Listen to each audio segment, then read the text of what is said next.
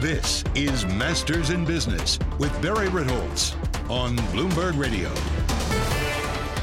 This week on the podcast, I have a special guest. Shirl Penney comes from the most humble of all roots, and really, we want to talk about a Horatio Alger story of a person who essentially picked himself up by his bootstraps and built a career and turned that into a powerhouse business. He runs Dynasty Financial Partners, which has over $60 billion on its platform.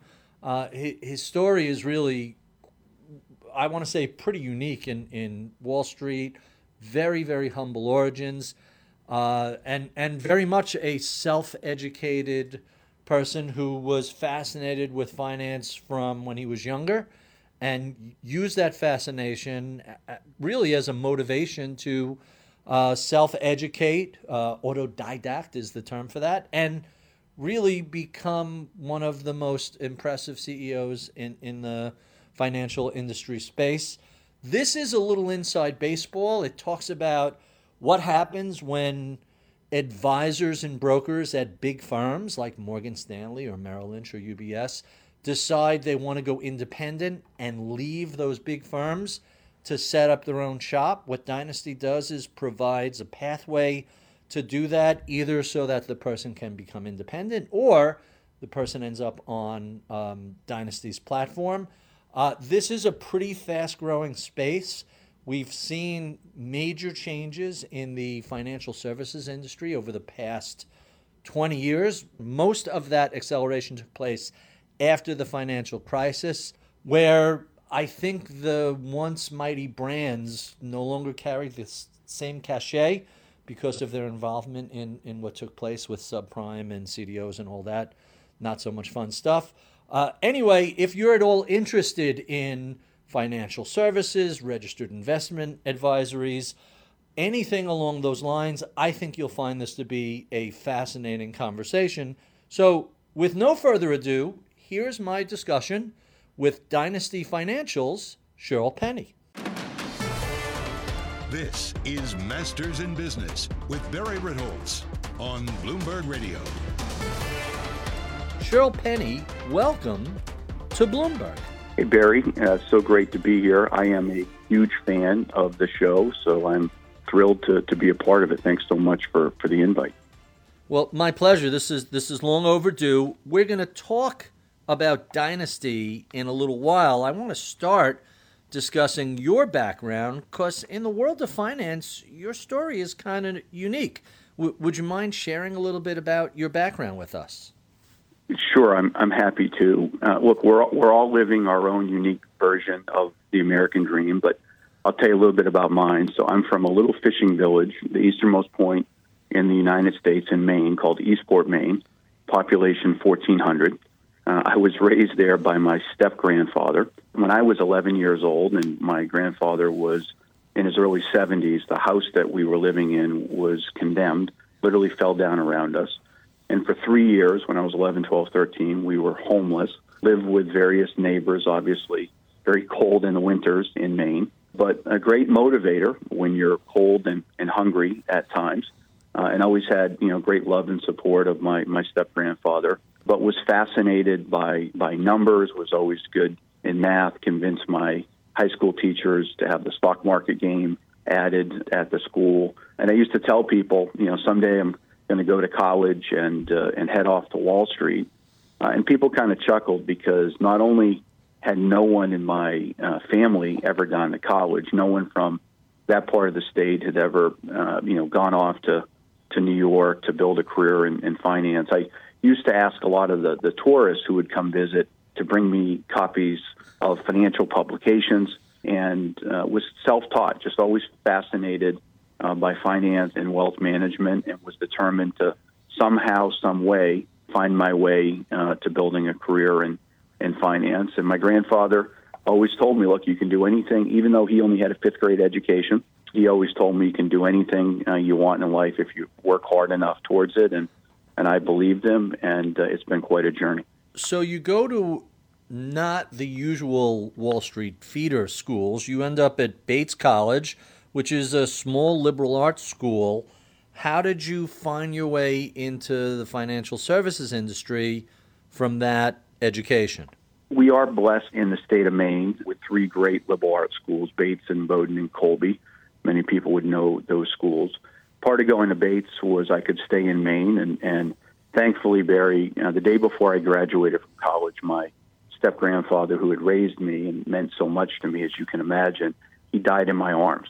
And I had the opportunity to give him my diploma before he did pass. I bought a suit for $13 at the Salvation Army, and I rode a bus a couple days past my graduation to New York City, and I interviewed at Smith Barney, which, as many of your listeners will know, is now part of Morgan Stanley, and I had interned my junior year at Bates at the branch location in Portland, Maine, at Smith Barney, so I got to know some people there and basically traded a summer's worth of work for an interview in New York.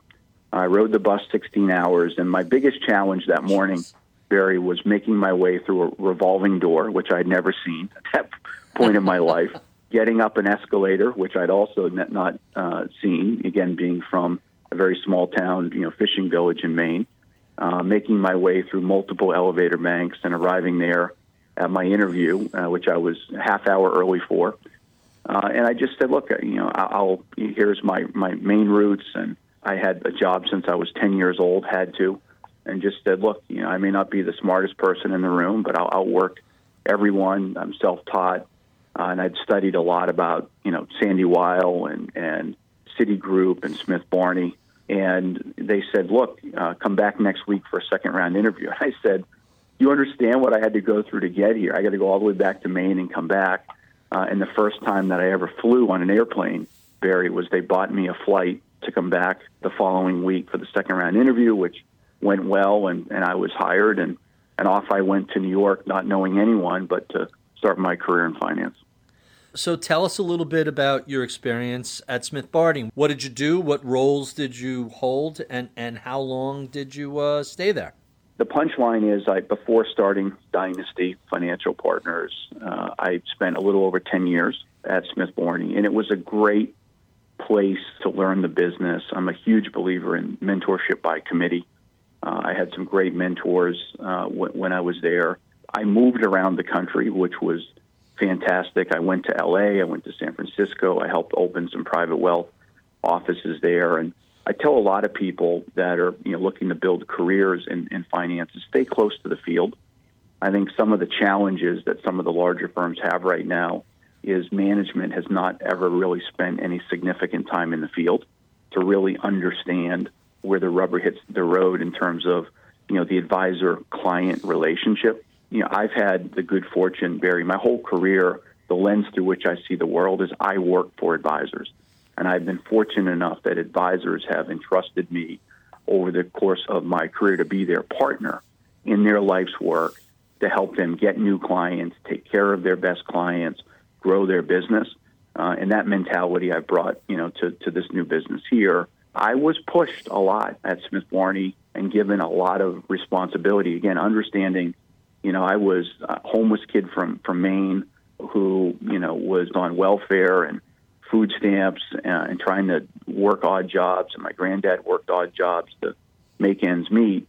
And now at the age of 27, I think, 5 years into my career, I was actually put in charge of private wealth management, which, big responsibility of introducing the firm's top clients and prospects to Sandy Weil and the senior executives in the firm, and showcasing, all of the capability of the organization, sitting there with these billionaires and advising them on what to do with their money.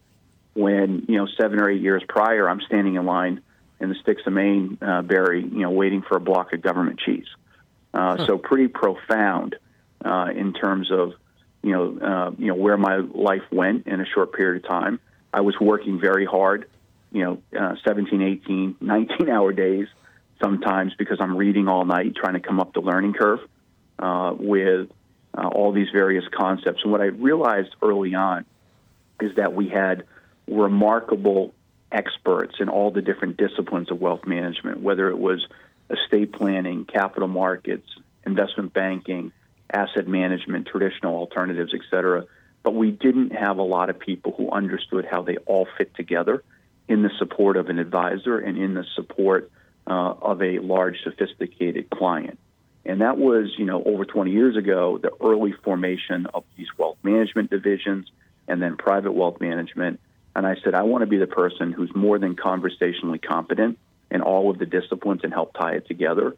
And that really helped me, grow my career pretty quickly. So ran private wealth, ran the executive financial services division, which focused on all the firm's top corporate executive clients.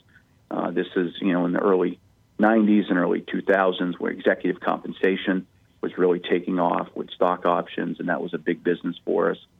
So had an opportunity to run that.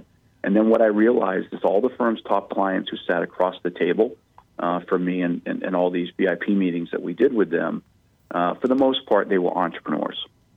And I began thinking about how do I go from this side of the table to that side of the table? How do I take, all of this knowledge and skill set that I built up around building platforms for leading advisors and do it in a way that allows me to be not an employee but an entrepreneur and start my own business. And that was the realization of Dynasty. And when I decided to launch it, it was April of 2008, which in hindsight was both a very good and bad time to launch. We were headed into, obviously, the financial crisis later that year. So it was very difficult to raise capital. But there was a lot of challenges that the large Wall Street brands would face over the next several years. So from a timing perspective, it worked out really well for this new business model that we created and launched, which was to provide an integrated platform service model for high-end independent advisors. The timing was right to bring that concept to market. Really interesting. So let's talk a little bit about what Dynasty does. What are your core services? What's the short version of the product solution that you offer? Okay, thanks, Barry. The short version of what Dynasty does, we're in 4 businesses. One is a consulting business that advises advisors based upon where they are in their life cycle. If they want to launch a business, we help them do that, breaking away from a wirehouse, et cetera. If they are thinking about succession planning, if they're thinking about selling their business, we'll help them with those types of things as well. So that's our consulting business. Our second business is our core services, running all of the middle and back office for an advisory practice. So technology, compliance, billing, reporting, all the things that most advisors don't like to do that frees up their time to take care of their clients and get new ones. They're outsourcing that middle and back office to us in what we call our core service package. Third business is our investment platform. Many people refer to that, as you mentioned earlier, the TAMP, Turnkey Asset Management Platform, separate managed account access, UMAs, advisor as portfolio manager, trading tools, access to alternative managers, feeder funds, structured products, access, an investment banking network that advisors can refer business to for the business owner clients, et cetera. That is an a la carte business. The advisors can choose to use it or not on behalf of their clients. And as you referenced, we have about $27 billion now, making us a top 6 TAMP in the independent space. And then the last business is our capital business, Dynasty Capital Services, which is both a debt and an equity offering to advisors. And oftentimes that capital gets used by advisors looking to launch a business, to fund succession.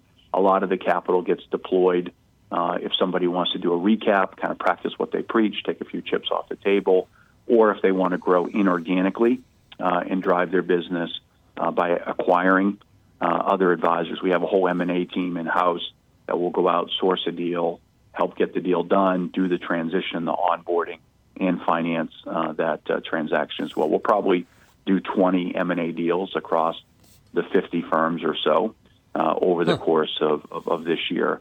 And the last thing I think that's unique that people sometimes don't understand about our business, we're that little Intel sticker, Barry. So the advisors own the vast majority of the equity in their business, if not all of it, and Dynasty works for them. We are an integrated service provider that provides all the infrastructure and capital consulting and support, but all of the enterprise value and growth of that, which the advisors can monetize in a tax-efficient way down the road, is owned by the advisor themselves. Very interesting. So let's talk about when you launched. How did you find the first team that joined the platform? Tell us a little bit about what that process was like in the early days. When you're taking that leap of faith and launching a brand new business, who comes along at the very beginning? Yeah, so obviously when you're starting a business, signing up those first few clients is a bit more difficult than it is today with, $60 billion and a long-standing track record that we have. Our first RIA outside client is a firm called Pactolus. They're in the D.C. market, run by a gentleman named Alan Harder. I had known Alan because he was at Smith Barney, so we had a previous relationship, working together there. And he launched his firm a little over 10 years ago. He's had remarkable success growing the business organically and adding new clients and new services. But it was a tremendous leap of faith, and it's not lost on us. We love all our clients, obviously, but in particular those early clients when we were, an idea, like this new concept, and we said, trust us, we understand it's your life's work, and we're going to execute on your behalf, but we're going to jump out this window together, and that hand chute's going to go up, and it's going to work, and you're going to have that safe and soft landing. It was obviously very stressful times with the first 5, 6, 7 transitions, but knock on wood, those all went well, and they continue to go well since. But our original, first handful of clients will always have a special place in my heart because all we were was a business plan, a new concept, and they trusted us that we'd make it work for them, and thankfully we did. So it's now 12 years later. How has the process changed? What have you learned over those dozen plus years? How different does that onboarding new advisor relationship look today versus when you were first starting out? Yeah, look, I'm biased when I say this, Barry, obviously, but if you were to talk to a lot of third-party players, custodians, et cetera, in our space, I think they would say that Dynasty has the best transition process, really, of anyone in the space. We've done it more than anyone. We've onboarded and broken away, if you talk about breakaway advisors, over the past, just under a dozen years, over 150, significant teams, some of which we helped them launch their own firm, some of which we helped tuck in or join or sub-aggregate other firms that we had on our platform. We do an extensive debrief on every single one, thinking about how we can get better. And I would say, like a lot of businesses that are, north of 10 years in, there's a huge focus on the professionalization of the business. In the early days, you're in startup mode. Everyone's kind of doing everything to get clients in and to actually get to a point where you have a business. And then once you have a business, then it's how do you make that business better? How do you professionalize it? How do you scale it? And we've really focused on, the last 5 years in particular, the technology enabling of all aspects of our business. So if, to your question, what's different today, an advisor who's joining up with us to do a transition today, there's a lot more, digital support, technology support, a lot of practice management around a transition. We have our own proprietary app where we have the 150 steps that you'll go through in the transition, all laid out in detail in a password-protected app that an advisor would have on his or her phone. And when everything goes from red to green across, we're the Staples Easy button. We find your real estate, negotiate the lease, design your name, your logo, your branding, your marketing, your PR strategy, your launch strategy, helping you on the legal strategy around the move, setting up your client documentation, helping you select your custodian, doing all the paperwork in transition, training your staff on the new tech. you name it, we do it, and we've done a lot of it. So like a lot of things in life, there's no substitute, for experience. We have at this point a lot of experience, and we've tech-enabled, we've invested, given the success of our business, in people, in the professional development of those people who support the advisors. And perhaps our biggest competitive advantage is something that I mentioned earlier, is that everyone who works at Dynasty, they're all an equity owner. They either bought equity in the firm, or we have an options and equity program. Every single person's an owner, so they act like an owner. And they wake up every morning and understand that we have one fundamental job, which is to work for and support our advisors. And if a transition doesn't go well, that will set that advisory firm way back, sets us back. We'll get fired, right? The philosophical alignment is we work for the advisor, and the advisor works for the end client. We're comfortable standing and delivering on behalf of our client, the advisor, just like they have to do for their client. And I think a lot of ways, and this really started, 25, 30, 40 years ago with some of the old partnerships, Barry, on Wall Street starting to go public, that alignment got misaligned, right, with shareholders and management and advisors and clients. But we've brought a lot of that purity of the alignment back, which I think culturally is a huge competitive advantage for us. So last year, Envestnet took a minority share with you guys. I assume that capital is going to give you some serious firepower to do some things with. What are the plans to use that capital to fund your future growth? Yeah, thanks for that question. I am a very loyal person, and maybe it's in part my background. But, a lot of the firms that backed us when I was in my garage with a business plan, that says a lot and means a lot to me. And one of those firms was Envestnet. And Judd Bergman, who we all lost too soon, was a very close personal friend of mine, as well as Ed Swenson, some of the other co-founders here, and Bill Kreger, longstanding, very close personal friend. And we had talked over the years about finding more ways that we could work together. We utilized some of their technology on our TAMP. And what we decided to do was to launch something that we're calling the Advisor Services Exchange, which is a joint venture. It's run by Ed Swenson, who's the president of that entity. He's also the chief operating officer of Dynasty, where we're bringing value-add business services to RIAs that are current clients of Envestnet. So helping them run more efficient businesses, more tech-enabled businesses, helping them outsource things that are not core strategic to their firm, helping them manage their expenses to build more profitable P&Ls, which ultimately result in more valuable businesses, et cetera. And we're off, we launched that about 6 months ago. We're off to a great start.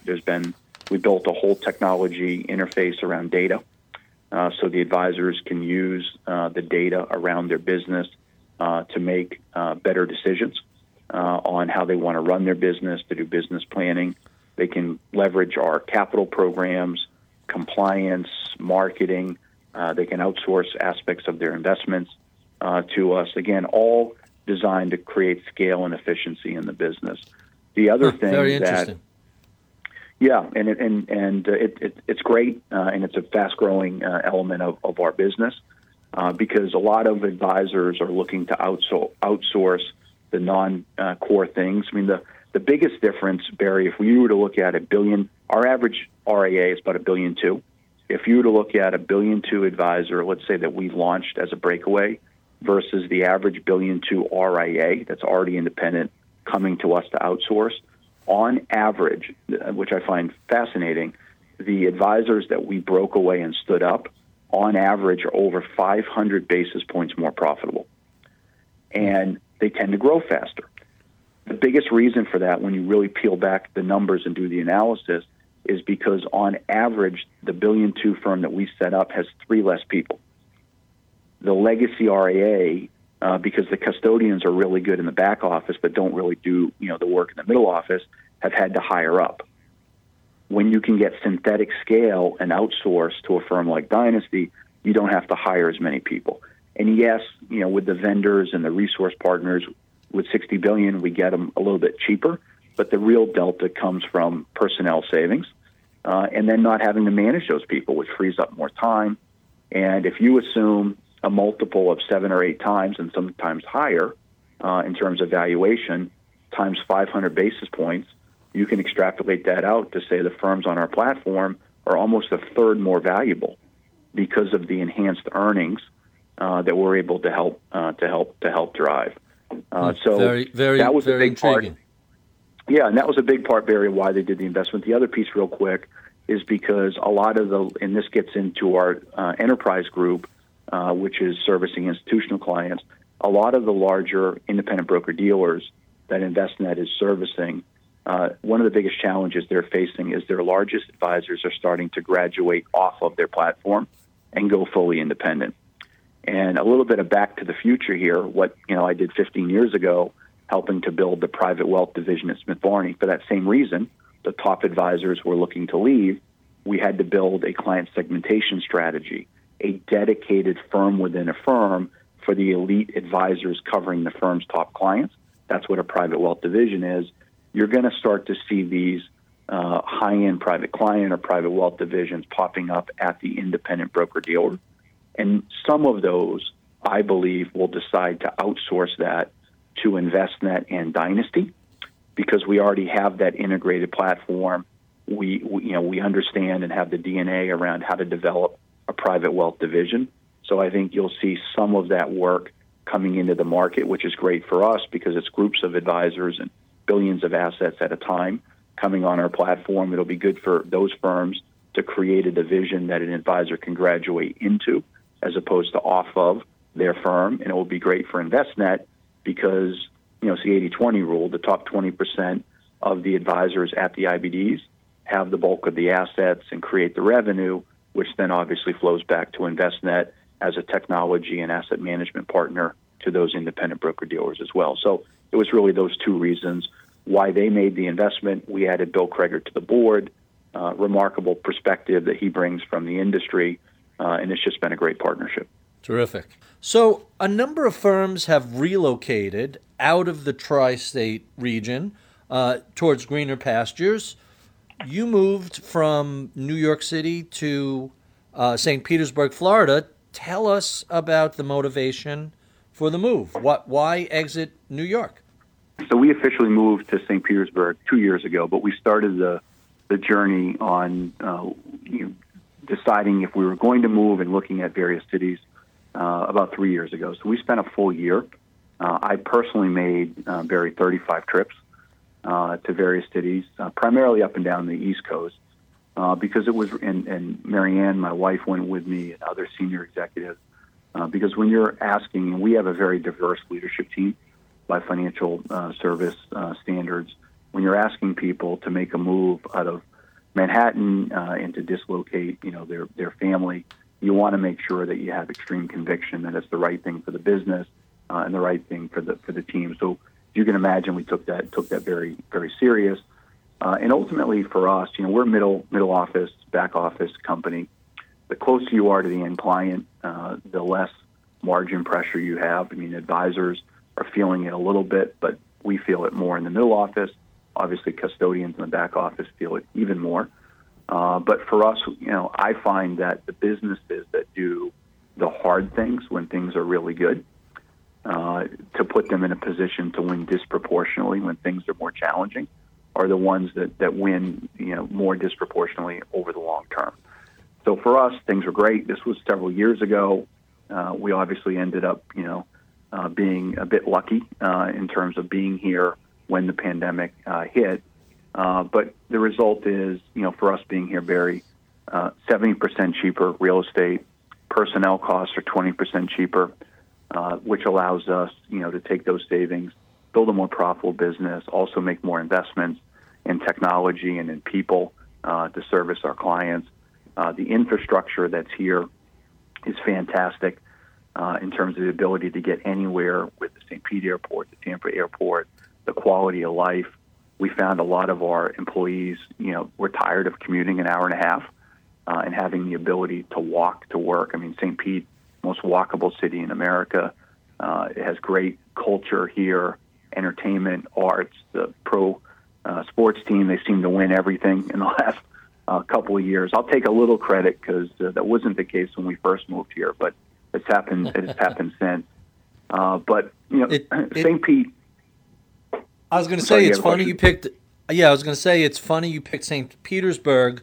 I've been spending a week or two each winter down there, but for the pandemic, we would have been down there for a month or so this year, and everybody kind of got stuck in place. We weren't going to try and do it in the middle of the pandemic, but I find that whole area on the Gulf Coast to be absolutely charming. It's a very different headspace than the East Coast of Florida, places like Miami or any of the other big cities along Fort Lauderdale, anything else that's along the Atlantic coast.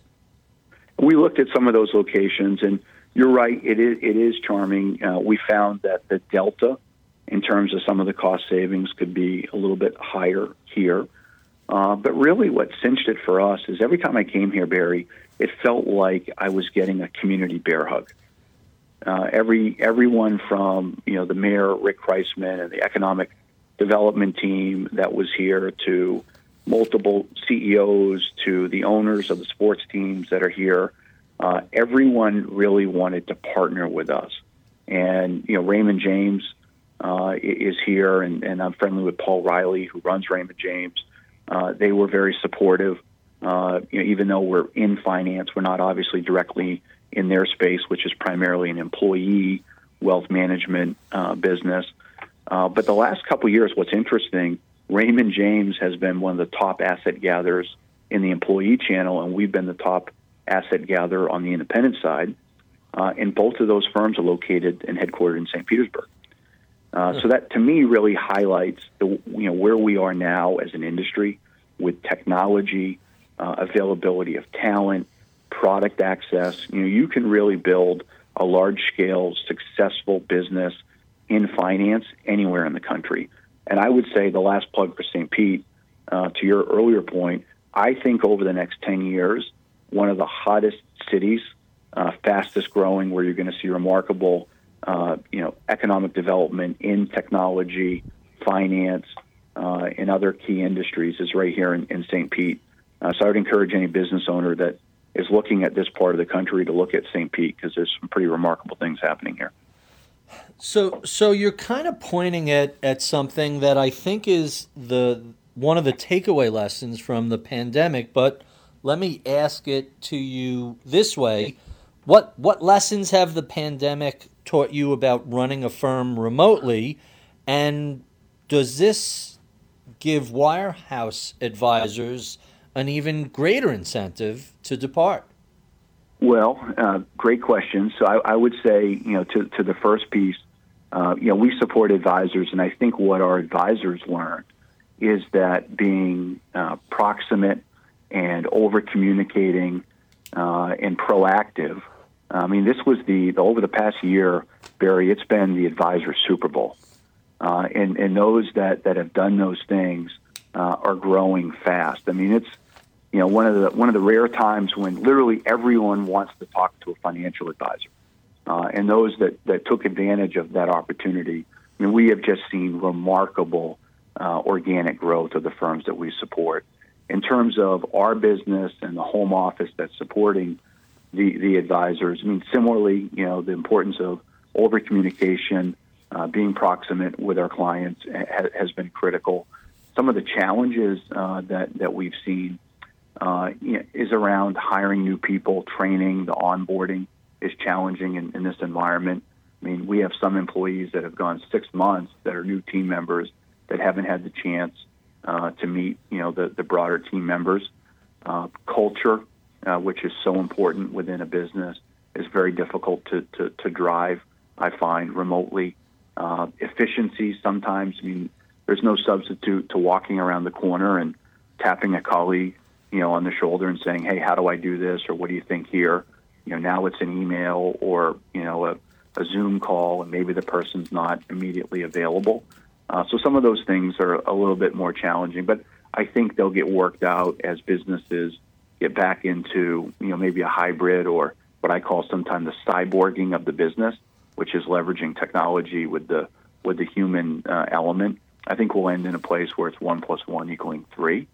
To the question about advisors breaking away, without question, our business is spring-loaded right now. We're going to have just a fantastic 2021, in large part because the breakaway advisor movement is accelerating. A lot of advisors historically in wirehouses have thought that a big part of what they give up for the 50% of the revenue that they give to the wirehouse, a big part of that value is real estate, which they're now not getting. And they've now realized that they don't need that real estate as part of the servicing infrastructure to their clients. They also have more free time because they're not in the office. They can explore independence or explore a move and get educated. So the combination of those things, having more time to stick their head up and look around and explore, and realizing that they don't need to give up 50% of their revenue. Advisors that we support give up 15%, 15, not 50. And, they've got some, if they want to have a small office, they can. But the average advisor on our platform is doing, mid-60s to high 60s in terms of gross income, which is almost 50% more from an income standpoint on what they were receiving at a wirehouse. And the path to independence has become more worn at this point. They want to look peer-to-peer and have those conversations. Success breeds more success. So what we're finding, Barry, in light of this environment, it's only accelerating the movement towards independence. Quite interesting. Let's talk a little bit about the growth of the industry. You're now over $60 billion on your platform between TAMP and enterprise and advisor assets. How do you grow that to $100 billion in AUM? It's organic growth, helping our advisors get new clients. And, maybe you've seen, in the past, multiple months over the past year, we've started to sponsor, in particular, a lot of local, trying to support some of the local athletes in golf and IndyCar racing and tennis to help get, the brand awareness out there more. We have a lot more of that activity to come. That has led to referrals that we can make out to our advisors. And I think about us really becoming, over the next 5 years, in part, the good housekeeper seal of approval for independent advice. So if you're looking for an independent advisor, look for one that's powered by Dynasty, right? Because here's all the buying power and support and technology that they have. And I think Dynasty can become a much bigger part, helping our advisors grow organically.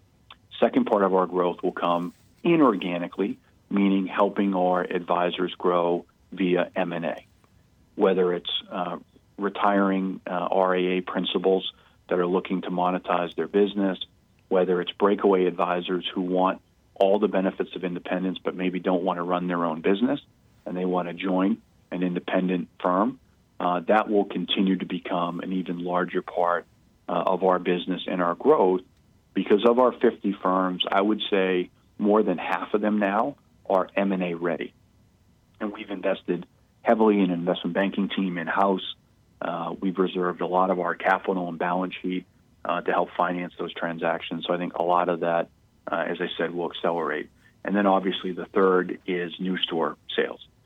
In thinking about adding a dozen or so new brands that are powered by Dynasty, whether they were already independent firms that are looking to outsource to us, or they're coming from, captivity or an employee model and looking, to own and operate their own firm.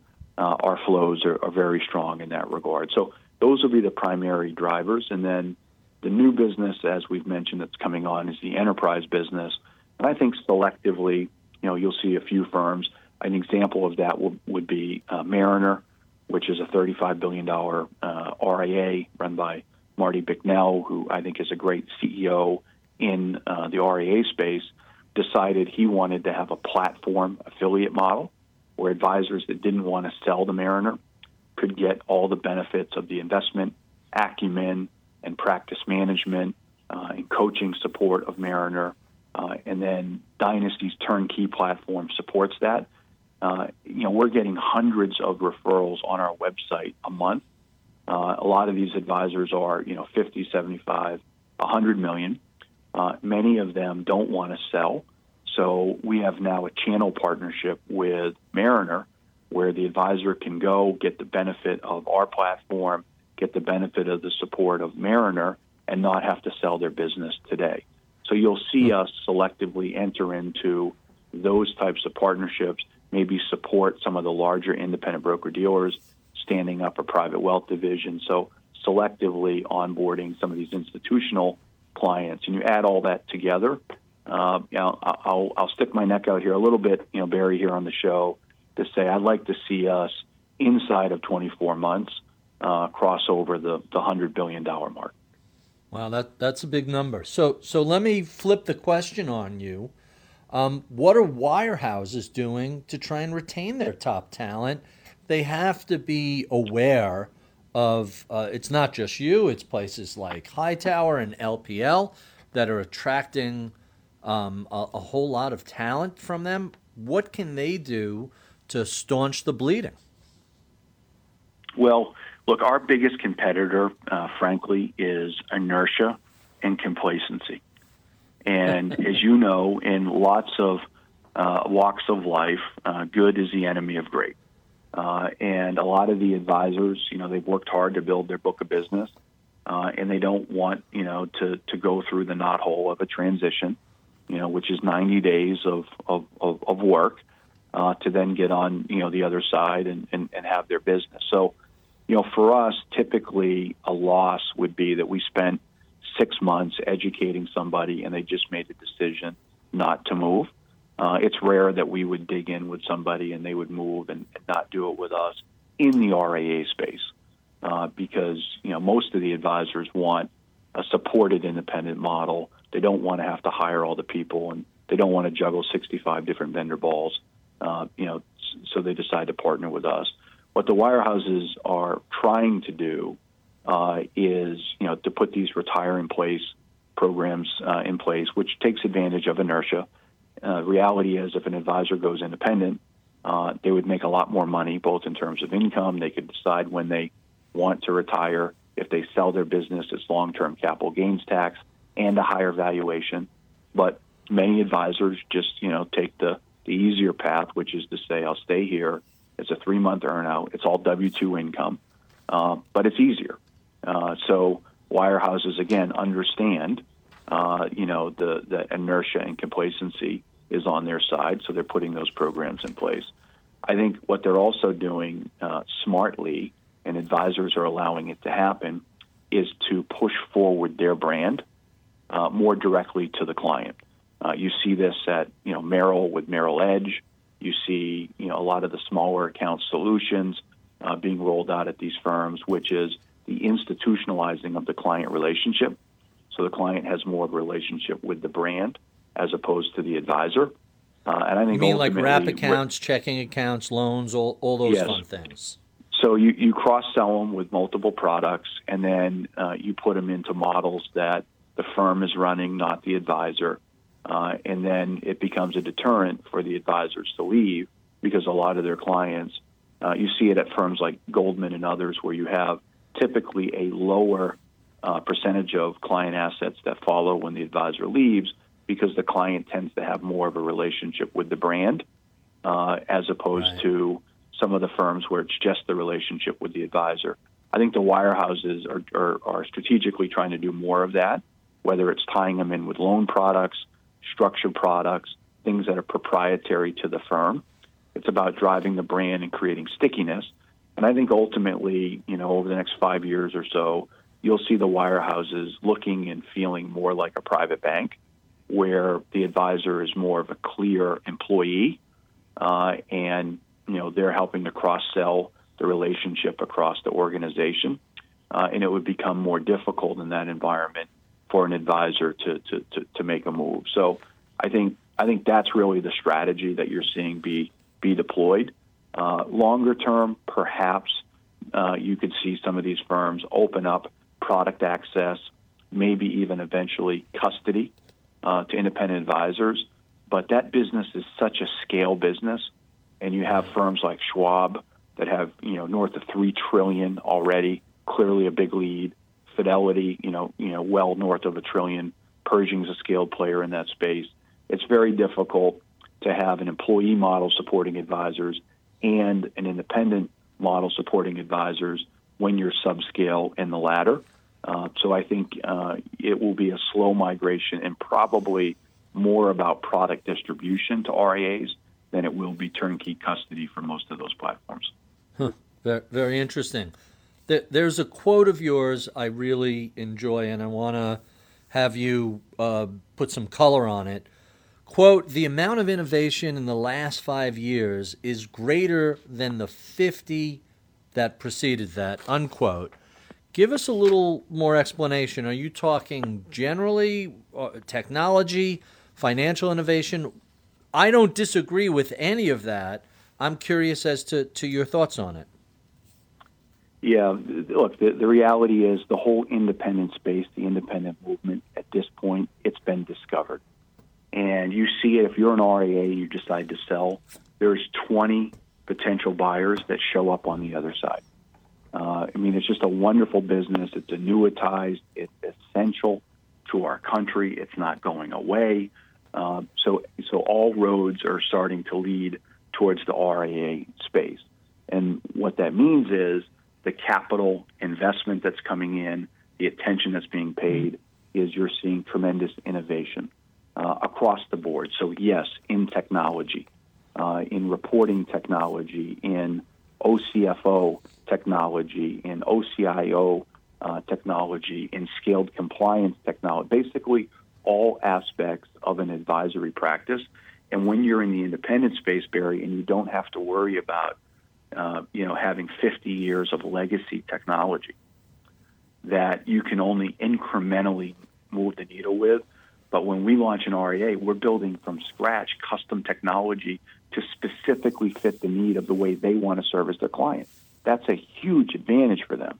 On the product side, whether it's, partners now like iCapital and the access to alternatives that really started in the independent space, or Halo on the structured product front, or what Envestnet has done to bring scale into the TAMP and reporting and financial planning space.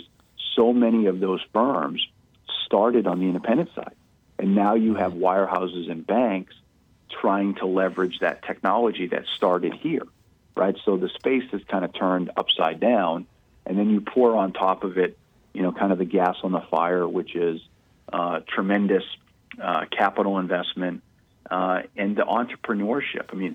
One of our biggest advantages is we are entrepreneurs servicing other entrepreneurs, right? So we're getting up every day and thinking about innovation and how do we make the advisor's life better, and the whole ecosystem that's evolved over the last 10 years, right? It's driven by entrepreneurs who have great access to technology and capital that are fundamentally changing the way that wealth management is being delivered in this country. And I think, frankly, it's just going to continue to accelerate.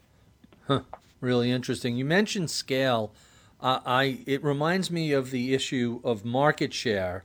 It's been pointed out a handful of the largest RIAs are $100 billion plus, when the industry is measured in tens of trillions of dollars, meaning even the biggest firms barely have any sort of market share.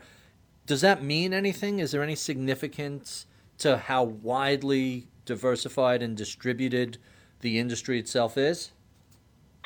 Well, look, I do think that there will be brands that evolve on the national level, regional level, within the RIA space that will have real brand value. And Dynasty, hopes to be, again, that Intel sticker powering a number of those national, scaled winners and helping to provide a lot of the scale and access that supports them. But the reality is, when you look at, the economics of a wealth management business, a lot of people talk about, the margin and margin pressure that's happened in the industry. But when you look at the last 10 years, that has occurred, but in a different way than what most people describe it. And what I mean by that is we looked at the average end client on our platform is, let's say, about $5 million. The average client is being advised by one of the advisors.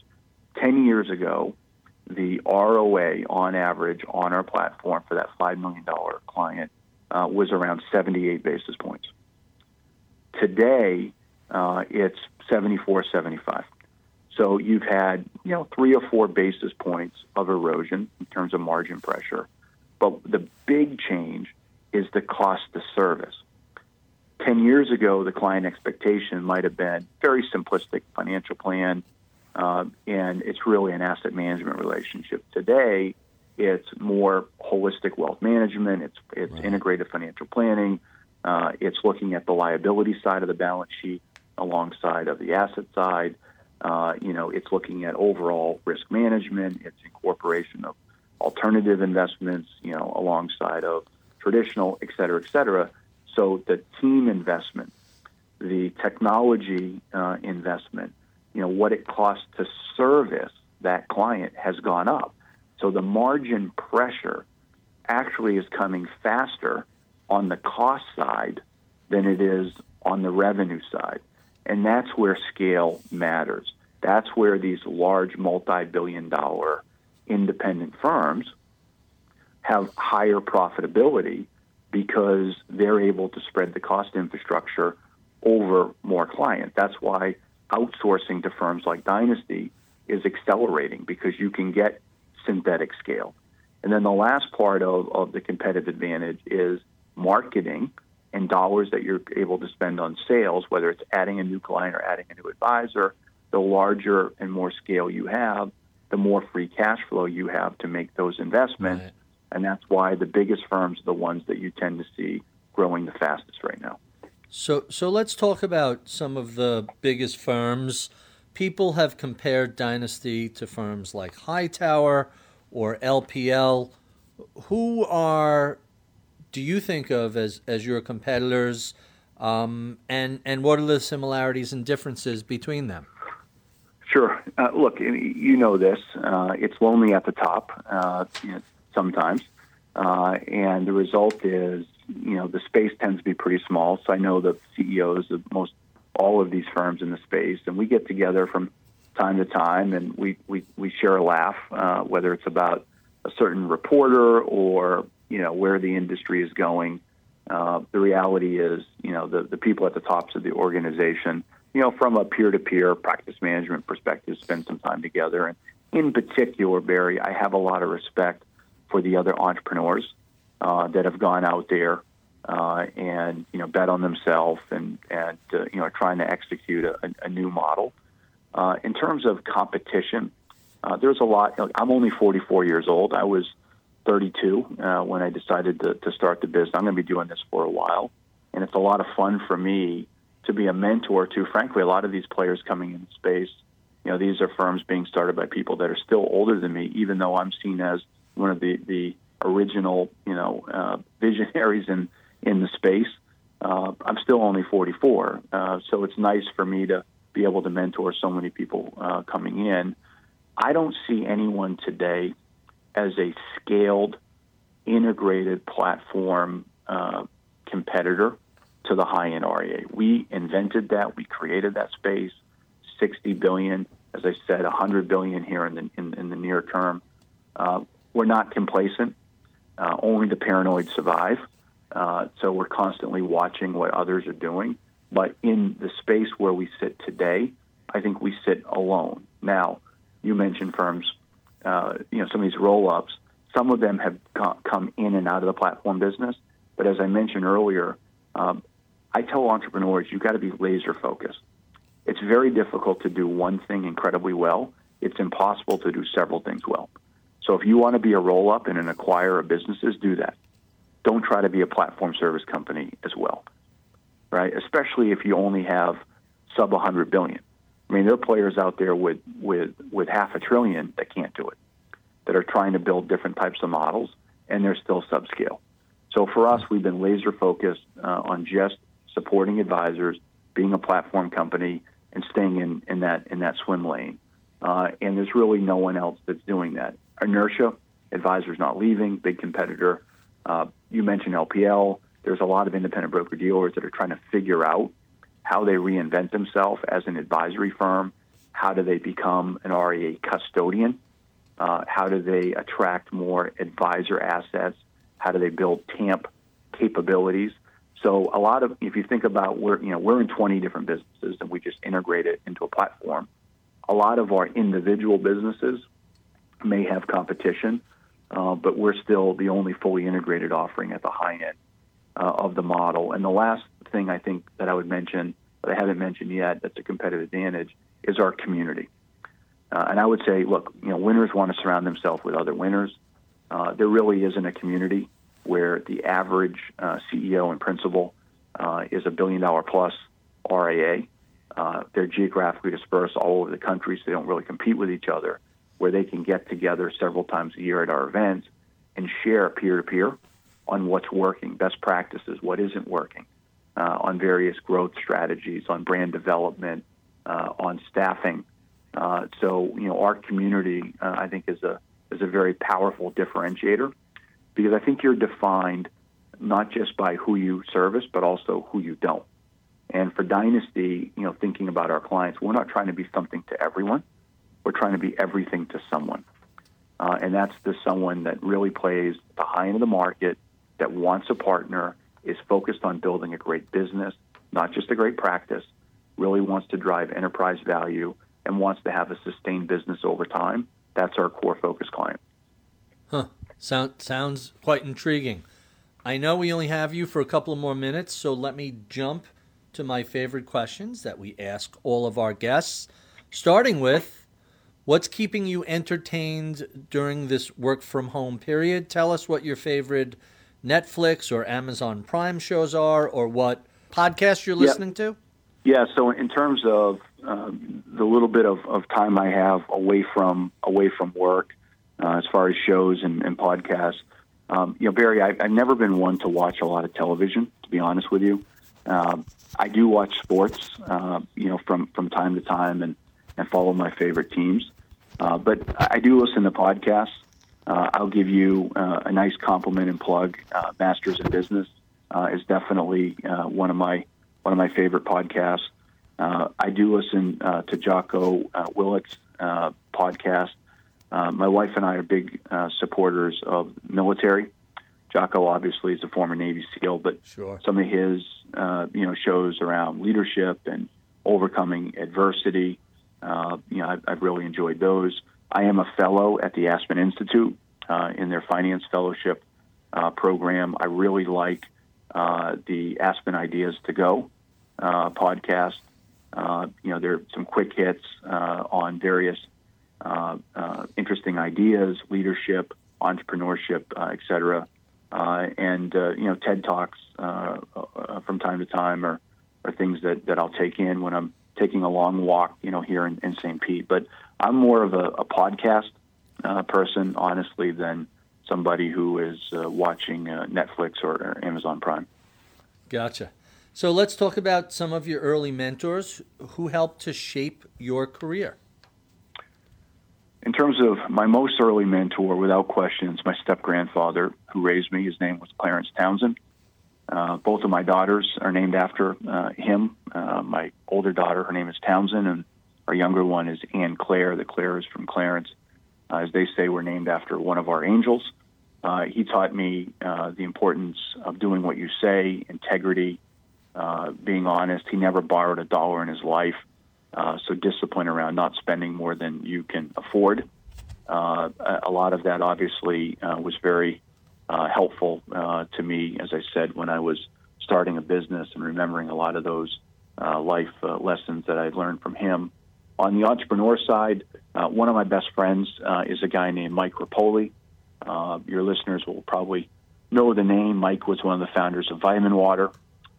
He helped build other brands like Kind Bar and Pirate's Booty, which he didn't found. And then he went on to found now Body Armor, Very few entrepreneurs have ever founded a billion-dollar brand from the ground up.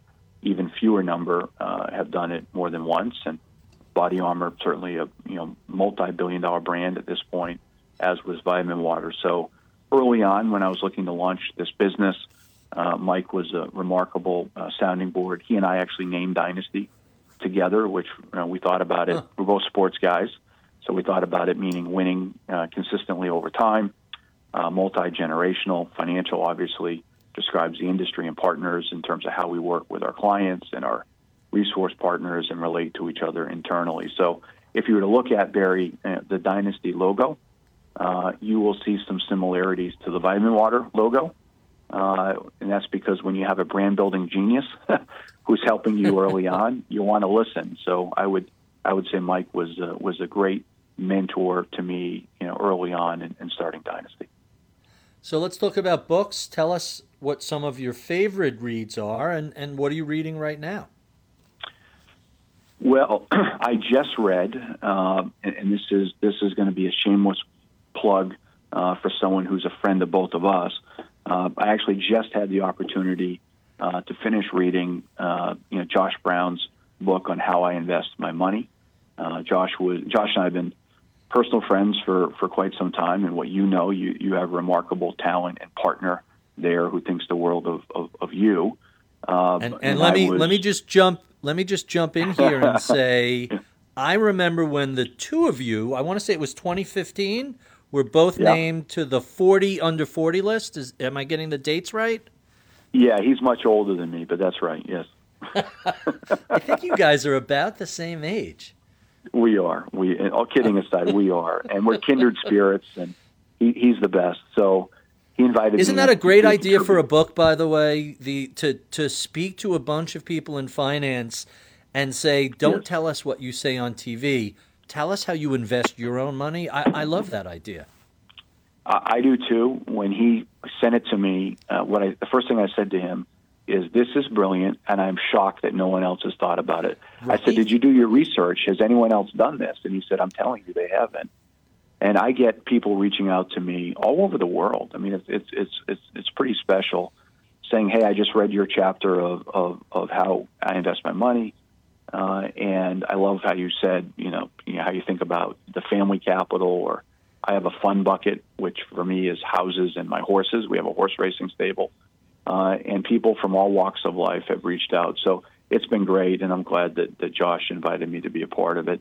The other book I'll mention, which I just started to read, I'm a big proponent. I talked about mentorship, both being a mentor and being mentored by a committee of people. I've just started reading in professional development in yourself and of your team, a book called Tribe of Mentors, which is written by a guy named Tim Ferriss, and it's a book that got introduced to me, through the Aspen Institute. And again, it's early. You asked what I'm reading right now, but I love the concept of group mentoring. What sort of advice would you give to a recent college grad who was interested in a career either as an advisor or in the professional finance services industry? Yeah, Barry, I love that question. First and foremost, I would say do it. We need you. The financial health and wellness of our country is not where it should be, whether it's on a national or state level, whether it's the fact that over 70% of Americans can't put their hand on $1,000 in an emergency. Given my background and how I grew up, financial literacy is something that's near and dear to me. It's fundamentally changed the life that I've been able to live. So we need more people to come into the industry. Please do it. It's critical, to our country. In terms of specific advice to someone starting out, it's not about what you earn. It's about what you learn in the first, let's call it 3 years. So finding a great mentor, finding an organization, finding a team that cares about your development, will push you, will let you fail, will let you learn from those mistakes. If you can find that environment, and you're going to get paid $5,000 to $10,000 less than an environment that you're not going to have that, take the lower pay. It's all about what you learn, the tuition, Think about it that way early on if it's a lower price job, and put yourself in that environment, because it'll pay massive dividends for you over the course of your career. And our final question, what do you know about the world of financial services, investing, advising today that you wish you knew 20, 25 years ago when you were first getting started? Yeah, well, that's a good one, because, again, I'm 44 now, so you subtract off 25, I was a 19-year-old kid. But, look, what I like to tell a lot of young people, and certainly would tell my 19-year-old self, is to have the discipline to pay yourself first from an investment perspective. And as we all know, it's not always about getting right, whatever that means, the asset allocation, because that'll change over time, or security selection, et cetera. It's about actually being disciplined to save. And whether you're saving, 5% early on, and even if that number appears to, I hear a lot of people saying, I can only save $50 a month.